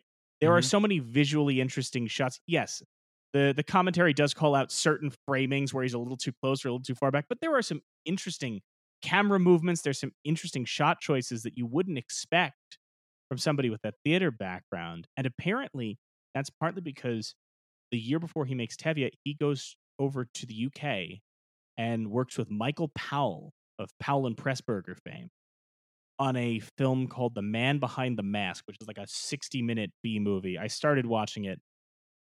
I watched it to see Maurice Schwartz. I'm not sure I'm going to finish it because it's not great.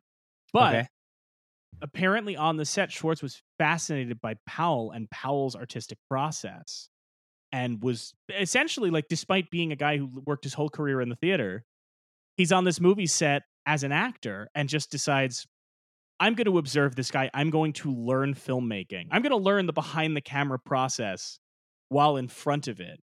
And then translates that into this film that, again, you would not think this came from a first-time filmmaker. I think there is a lot of technical prowess in this that is, even looking at the films made by established filmmakers, like, I think this is better made than the films Edgar G. Ulmer makes, for the Yiddish cinema. And that's a guy who is well known as a filmmaker. I mean, Schwartz, again, he's best remembered as a theater person. Obviously, founds the Yiddish Art Theater, and as I mentioned off mic, has a memorial for himself in Mount Hebron Cemetery here in Queens. Hugely influential guy in the Yiddish theater scene, but then also makes this one film that is so significant. And probably there would have been a Tevye film no matter what. There have been multiple Tevye films. Menachem Golem made a Tevye film at one point. It did not. Well, then, what was he even thinking? Wondering. If it's not Chuck Norris, that you got Charles Bronson right there, and who wouldn't want to see Charles Bronson do Tevye? That's exactly. But I know I do. So there have been many. Would have been many versions, but it is just interesting to know, like, Maurice Schwartz making this film that carried a certain pedigree to it because he was so associated with the role, as quite frankly as Topol would be decades later, who was performing Tevye from when he was too young to play him to when he was too old to play him. But I just thought that I want to make sure we highlight a little bit of. It's. I mean, listen, it's definitely very much a cheap movie, and not in that it looks bad, but you're not watching it and seeing like, oh wow, they got Gone with the Wind money here. I'm gonna keep referencing Gone with the Wind because should be mentioning Transformers in the same breath. I feel like we were on a Transformers train before. Yes, we were doing Transformers. There's no Transformers in this movie. You don't know that because Transformers 5 decides to retcon a lot of historical figures as allies to the Transformers. Did you know Harriet Tubman? She was friends with the Transformers. There is a scene where you see the Transformers killing Nazis. Transformers 5. Listen, guys, if you want, from the bottom of my heart, to watch some of the craziest cinema ever aimed ostensibly at children, a movie where Optimus Prime is trying to kill God, and you find out Merlin was a drunk who found the Transformers and used their technology as magic. It's insanity. Michael Bay was really had no give a shit, just didn't give a shit in the world about anything in that movie. Fantastic. Gotta watch it. Mark Wahlberg finds a Transformer. It's fantastic. So, but we're obviously going to wind down in a sec, but if we've established nothing else tonight, guys, please, I'm begging you, do an episode viewing Transformers The Last Night through the Jewish lens. I think the world needs this. I think we all need it. I think Optimus Prime's, maybe find the Job in Optimus Prime's struggle against Unicron. Oh no, Mike. See, you clearly haven't watched Transformers 5 recently. Unicron's not the bad guy. Unicron is Earth. Yeah. Sure. The god of the Did Transformers is trying to destroy Earth because Earth is Unicron and Unicron's going to eat Cybertron. And you're just like, okay, sure. God is trying to kill Optimus and also use Optimus to kill Unicron, who's now Earth. And Mark Wahlberg's now the new King Arthur. I don't know. Something's happening in this movie. I love everything about it. Makes not a lick of goddamn sense. But yeah, hell, let's go. Harry, Harry, you've been trying to say I was Tom's on his Transformers. I just wanted to ask if you guys know if the curators of the National Film Registry actually listen to the podcast, because I kind of feel like we're selling them gold right here. Like, Yeah, exactly. In the next few years, they're gonna have me killed. I will say that it's gonna. It is the only targeted assassination carried out by the Library of Congress. Sure. They didn't even know they had that power, but this time they're black bag. I'm Optimus Prime and God's trying to kill me. It's fine. I get it. I was going to say just about Maurice Schwartz and Topol, there's some similarities there in terms of them sort of being most well known for their fiddler adjacent roles, right? So Topol, hugely influential Israeli actor. He played before that. He was like in this movie called Salah Shabati, where he played like a Mizrahi Jew, like a more Sephardic style Jew. And then, but that won the Golden Globe, I believe, right? Yeah, and like that was Fiddler was his sort of role that he was most well known for, and I think Maurice Schwartz. And fun fact, Topol I think was also in like Flash Gordon afterwards, and a James Bond. Flash Gordon. Okay. I didn't know that until today. And For Your Eyes Only, yeah. And then Maurice Schwartz, I feel like this is probably one of his better known films. Like he was in a couple other movies, but I feel like is it safe to say that he's probably most well known for this? Oh, he's well known for this, but you're right. He's in other movies. He's actually, interestingly enough, he bookends Tevye, which he directs, working with two directors who would become some of the most influential directors of their time.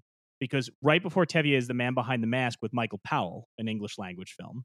Okay. And then right after this, he makes a movie which is a World War II propaganda film called Mission to Moscow, which is directed by Michael Curtiz. Ooh. Just a few years out from doing Casablanca.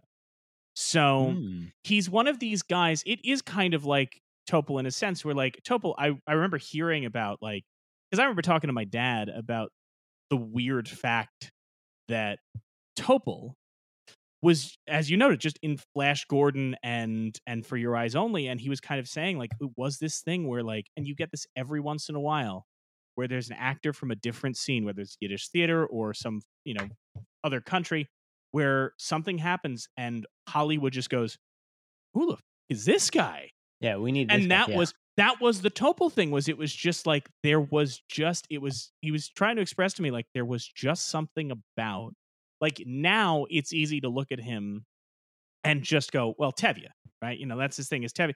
But there was just, when he hit, Fiddler wasn't just what it is now, which is like, well, this is this guy's definitive role. He was born to play this. It was just, you saw it and everybody went to see it and just went, that guy's a star. Like, that guy's got something going on. So when he shows up as Hans Zarkov in Flash Gordon, of course I had that pull. Or he's in For Your Eyes Only. Like, that is kind of because he was, in a way, this is going to be maybe a weird comparison, but I hope it helps. Topol was kind of like what Dave Bautista was fairly recently, where like, where when he popped up in Guardians, suddenly everybody went, whoa, who the fuck is this guy? And then, you're putting him in a James Bond film, and you're putting him in, a Blade Runner, in like these smaller parts, but it was just like, it wasn't just audiences. Everybody in Hollywood was kind of like, this guy's got, another one is like Gerard Depardieu. In the sense that, like, I think Topol and Depardieu also both have the same thing, where like neither of them is a guy that you would look at and necessarily go like, well, that guy's got Clark Gable looks. But at the same time, like, you talk to people, especially when they had their big break, and there are a lot of, women you'll talk to, I have relatives who will tell you that, who was like, no, he was handsome. There was something about, like, Topol, you hear the stories sometimes of, like, he had the beard for Fiddler, and then when he would walk the red carpet and didn't have the beard and looked his actual age, like, people started going, oh, hang on. who is this gentleman here? Yeah. Which is He was such a a hot weird dude, element of it. for Yeah. sure. But it was, I mean, but yeah, he was 35, 36 years that's old in what's the so movie, funny. which is Yeah. crazy.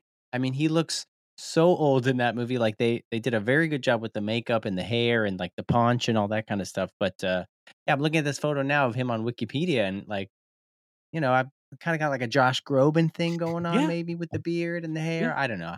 Trying to draw like a modern reference, but even that, But yeah, definitely. Maurice Schwartz at the time, like how old was he No, roughly? Let's see. he was definitely older because he had He been was older, around a yeah, bit. right? I mean, Okay. even everybody in 49. that case, like and interestingly enough, Julius Adler. We didn't talk. Yeah, Okay. Yeah. because he at that point was like had an established career Right. in Right. the theater. Um, Julius Adler, who plays the priest, who we didn't talk about much. And I do want to note, by the way, thing I had no idea about, because in the short story, there's none of the stuff about Hava going to the priest's house. The priest is such a minor character, Mhm. and they make it much more in this. I didn't realize that in the Russian Orthodox Church, if you're a convert, you have to live with the priest and his wife until you're fully converted. So that's why Hava's at that house. Okay. That explains that weird little bit. But Julius Adler was nominated for 2 Tony Awards in his lifetime.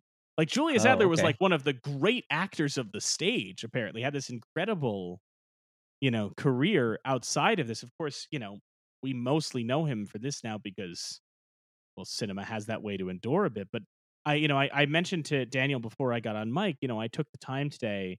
I had the day off. I went over to Mount Hebron Cemetery to see the Yiddish Theater Association has a plot that they maintain for all of these great figures of Yiddish theater and Yiddish culture. And it was interesting to see some of these graves still had people leaving, tributes, and to just see that Julius Adler still has people coming to pay tribute even That's cool. now is an incredible thing to see, and I think that that's ultimately, obviously there's a million reasons why this film gets into the National Film Registry, right? It's a significant film. As Tom noted, it was lost for decades. So you have to imagine, the idea of like, well, we need to literally use the government to make sure this never gets lost again. But I also just think the Yiddish theater and the Yiddish art scene, Daniel, as you noted, living in New York, you see remnants of it. It was an important Mhm. thing to preserve, and that Oh, there are yeah. so many significant figures of this time, Leon Liebgold and all these people, Jason and Adler and all these people we're talking about, was this captures that in a way that helps that legacy endure, even if the language that it's in is barely spoken anymore. Because it's also, I guess, it's also around that time that Yiddish. I mean, I don't know it that terribly well, but the what the booklet with the set kind of points out, like at the time that this movie comes out, Yiddish is the predominant language, and Hebrew is almost considered by some a dead language. Mhm. And then that shift happens not that long after this, where suddenly, because I think I'm assuming it has to do with the establishment of Israel and then creating that national language. I'm not going to pretend to have any expertise on that, but it does seem like that shift happens shortly thereafter. I'll co-sign that. Sure. Great. Now I feel confident. I'll be half of the Jews. Thank you. I'll just add to that performance as the priest. I mean, it reminded me of that one scene that's kind of outside the house where, Tevye is kind of pushing back and Gold is kind of telling him, maybe don't push too hard. And he goes one step too far. And then all of a sudden, the priest, he kind of just gets up and like, it was legitimately frightening. I think he commands this real power over, you kind of realize that as much as this movie has been, sarcastic and lighthearted, you get the sense of he really holds a lot of power in this situation and could, and does ultimately ruin Tevye's life. So this is like, there's a real presence and power to that scene that you just reminded me of, and makes sense. I didn't know about his kind of background as a stage actor with these Tony nominations, but from my end, that all checks out. I was gonna add, like as far as like the legacy of Yiddish today, I think it's pretty much like exclusively spoken like to the exclusion of like sometimes in English, like in certain like religious Haredi communities, some kids grow up speaking Yiddish only, no English, no Hebrew. The prayers are in Hebrew, so maybe, but it's not like conversationally. I feel like maybe it's not. So you'll find in like pockets of Williamsburg or Sunset Park or Borough Park, sometimes in upstate New York or things like that. There's like pockets of much more religious Jews speaking Yiddish. Also, I feel like there's a movement among younger people to kind of reclaim Yiddish as like a language that's lost, similar to with Sephardic Jews. There's like Ladino, which is like Spanish and Hebrew and a bunch of other languages kind of.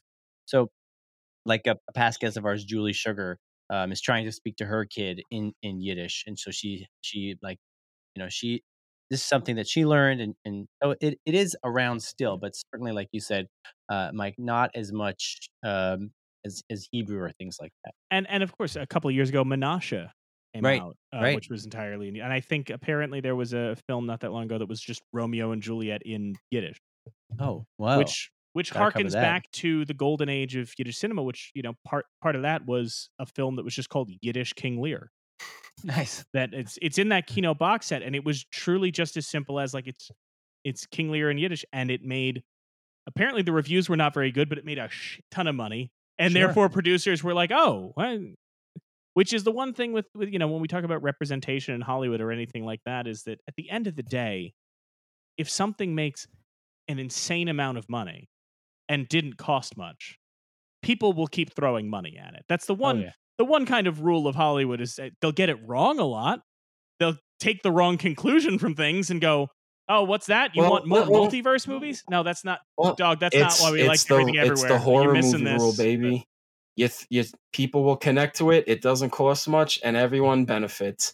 Just one thing I wanted to bring up before we get to the Oscars, which is something I think, kind of just through talking about this, I think is an important part of this movie's legacy, and not something you would think about, but just talking about how this is not like the first Tevye story. Like they're adapting like kind of in the middle of the Tevye stories and all of that. That's something they're still doing today.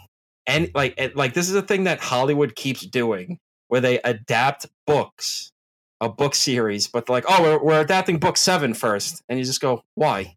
Oh, I don't know. And it's just like, but okay, well, why are we doing the 5th James Bond book as the first one? Guys, don't worry about it. That's just how it's going to be. It's just interesting how this one does it in a smart way, where you have the history in the background of kind of like, oh, well, the one daughter's gone, but we're not talking about it, but it's like kind of there sprinkled in. I feel like that's something, I don't know, like, oh, we could just take a franchise, a series of books, a series of stories, and we can kind of pick and choose how we tell them and everything.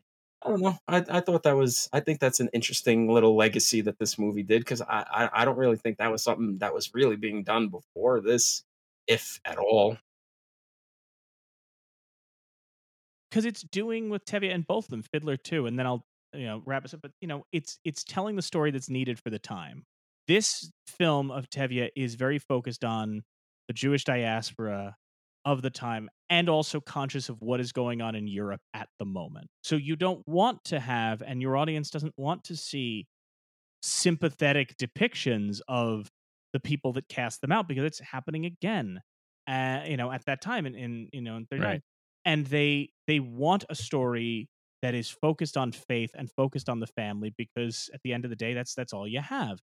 And meanwhile, with Fiddler, I was listening to an interview with Steven Skybell, who played Tevye in the Yiddish production.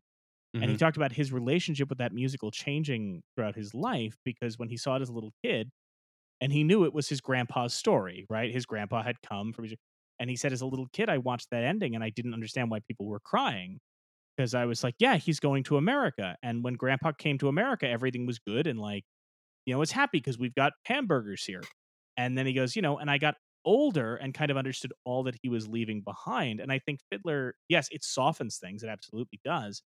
But it does it because that show was aimed at people in America who, are second generation, third generation, who, as was happening kind of across the culture, were trying to reconcile with like what their grandparents or their ancestors had been through. I mean, I was talking to Tom off mic about it happens again, years later with a movie I think is legitimately great, but it's An American Tale. That's Steven Spielberg essentially going like, I want to make a version of the Jewish immigrant story that children can understand.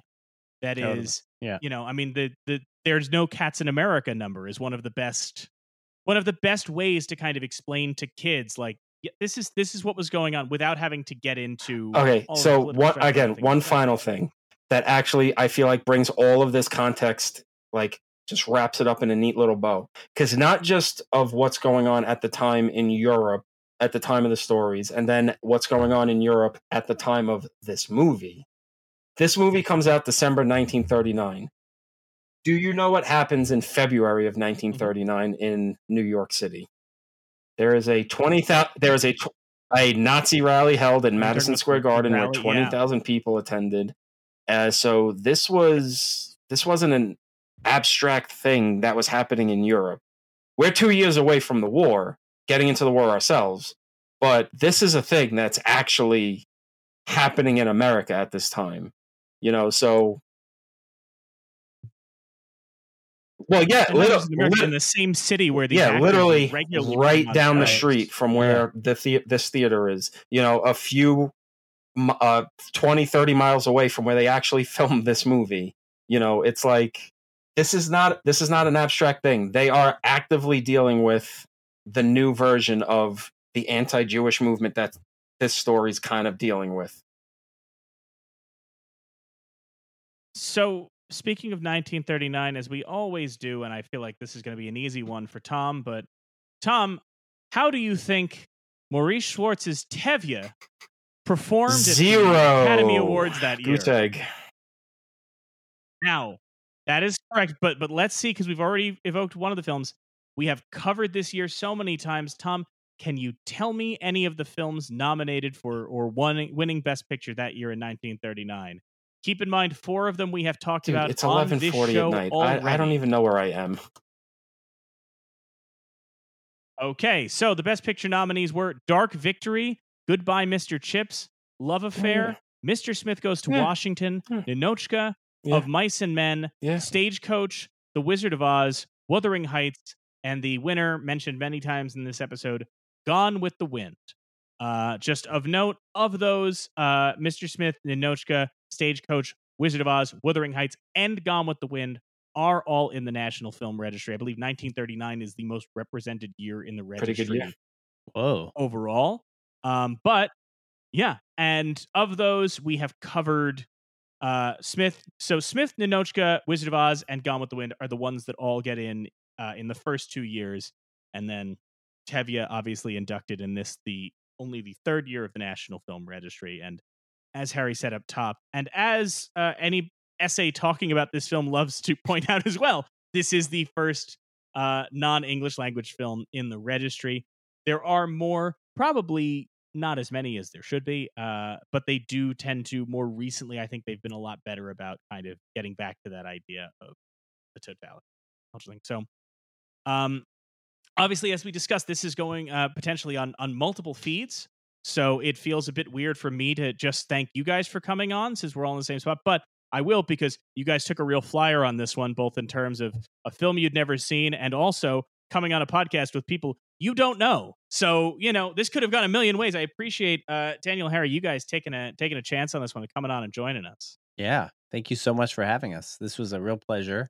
I really like, one of the things, you probably know this about having a film podcast, is that like you get to watch sometimes a brand new movie that you don't know anything about until you watch the movie, and then you go in this like deep rabbit hole of like knowing everything about it for a week, and then you go on to the next one. But this was a really interesting film to watch, and then being able to watch like Fiddler and compare the two was a real treat. So really thank you guys. This was awesome. Yeah, and just want to echo what Daniel said. Thank you guys so much for having us on and having us watch this movie. Like this movie kind of being put on the registry, I think we've made the case for it, but especially, in its context and the time that it came out, it was probably at the time significant, but retroactively an incredible snapshot of a time, and also of a real anxiety kind of around the world. So it was it's a fascinating movie. I also loved when you were listing some of the Oscar nominees that year, because it's just putting in context with these American classics, with like The Wizard of Oz, with Gone with the Wind. Their depiction of just like this American dream versus kind of what was going on in Yiddish cinema at the time. It was just fascinating. So Thank you guys for having us on, and it was just our pleasure, bringing in all man. this This was a great context to a talk fascinating film. for a movie, like I said before, knew nothing about. So it was good to really dive into all the historical context, the books, the writing, and the history of Yiddish, like just everything. This was just a great, well-rounded conversation, and despite you guys keeping me up this late, which I'll still, I won't hold it too hard against you. It'll just, thank you for making it actually worthwhile staying up this late. Sure, yeah. Lightning round question. Can I do a surprise attack? Yeah. What is the Italian version of Tevye? Like, what is the version of like the old country Italian movie where everyone's like, oh yeah, this is like something my grandparents like experienced in Italy, and like, is there such a thing? Absolutely, and it's two movies that count as one movie. I can tell you this flat out. It's The Godfather and The Godfather Part 2. Yeah. Without a doubt. Okay. My grandfather will talk to you till you are blue in the face about how much that movie gets right. He goes, even the way they eat the spaghetti. So many movies when they show Italians, and then the fact that like, when Michael goes back to the old country, and even Sure. I mean, my partner and I went to Ellis Island recently, to see the site.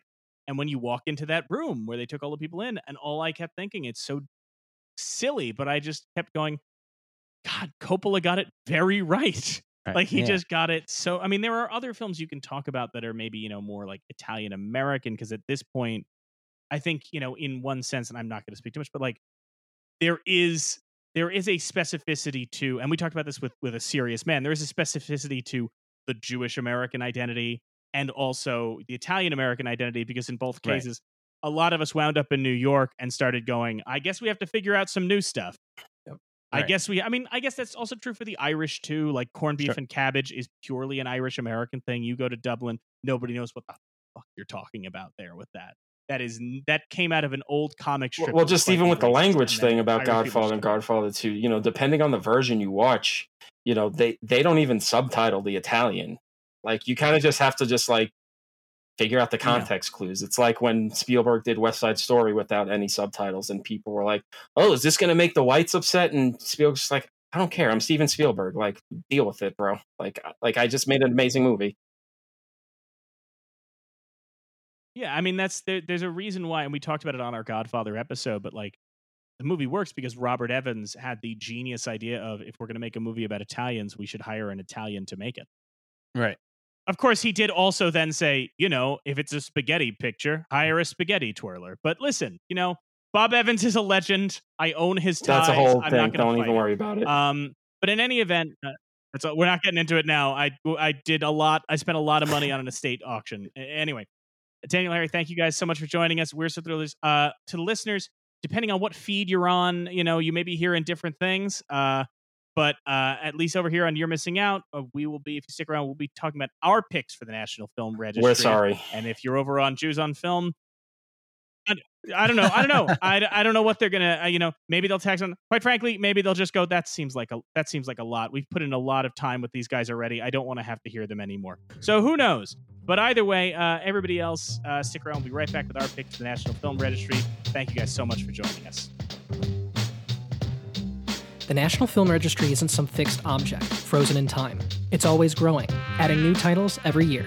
These annual selections are made by the National Film Preservation Board, with members and representatives from organizations like the Academy, the DGA, and the AFI coming together to debate and decide.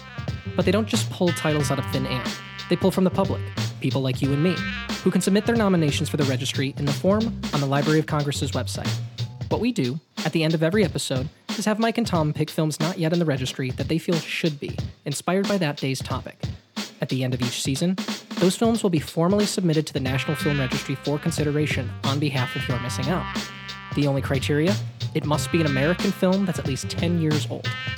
Here are today's picks. So what I really kind of latched onto with this pick was the family setting, the way it kind of throws you into a culture we're not very well versed in these days. Even back then, probably not a culture a lot of people were very well versed in. And it just kind of throws you in, and you're watching this family dynamic with the, tradition is a big part of it, and the traditional choices and the father trying to impart on the child like the way life is supposed to be led, and kind of being led astray, quote unquote, in this movie, but in my movie, literally being led astray down the wrong path.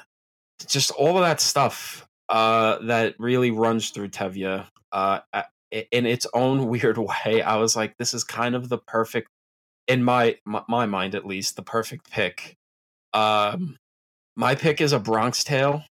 I don't. It just kind of hit me like a lightning bolt. I'm like, yeah, it's a lot about the Calogero not wanting to be like his father and going against the traditional way of a working class Italian and wanting to go more towards something a little sexier. Which, I mean, is not like it's not like obvious in Tevye, but there is the part of it where it's like, oh, this Catholic boy, he gets to like read books that aren't just the Torah. He gets to like go out and do other things. There's a life outside of the farm, and which is a big thing with Calogero. And the father's very strict. De Niro's very strict. And then there's as the movie goes on, seeing that this going down this path is not the right way. It leads to issues.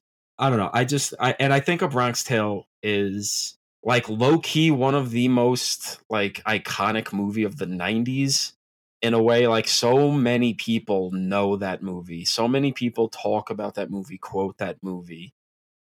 If it like wasn't for Goodfellas, it would probably be De Niro's best movie, like most loved movie of the 90s. It's a movie that in 2 months is finally getting an HD release, which I'm so happy about. I feel like it's a movie that in many ways doesn't get the respect it deserves. And in this context, I actually think it really fits in its exploration of Italian American norms and traditions and the way they clash with, in this case, the outskirts, the outcasts of Italian Americans in America. So yeah, my pick is A Bronx Tale. So I was between two options, and I think I've been between two options up until maybe the second. There are two kind of natural choices for me that I both think should be in the registry. I'm basically opting for the one that I think I'm going to have a harder time finding as much of a connection to in future episodes.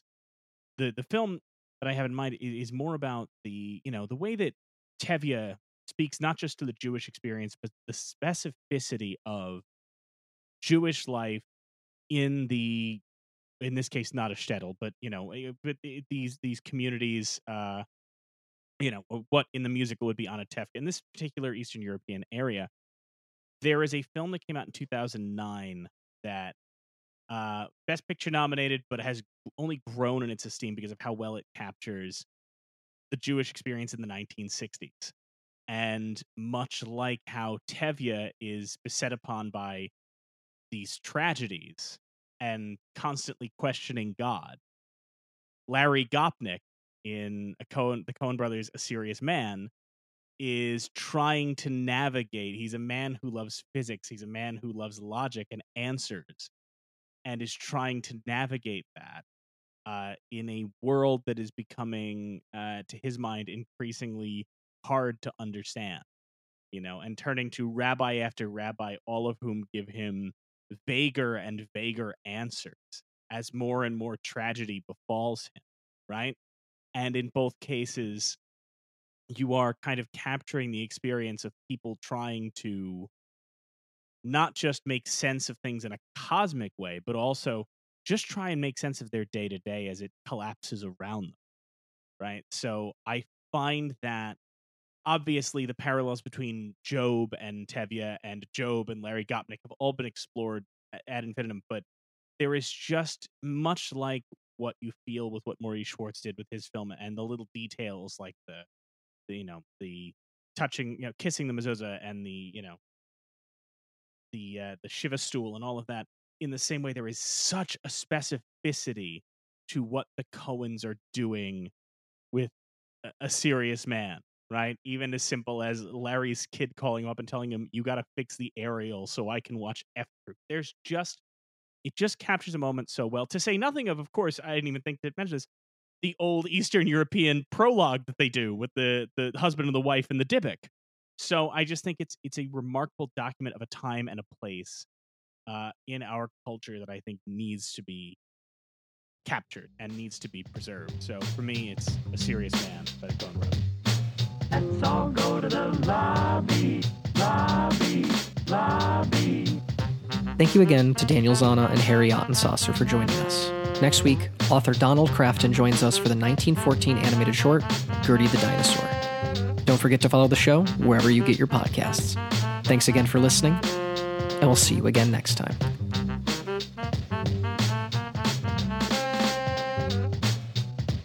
Here on You're Missing Out. They honor movies of historical, cultural, or aesthetic importance on the National Film Registry.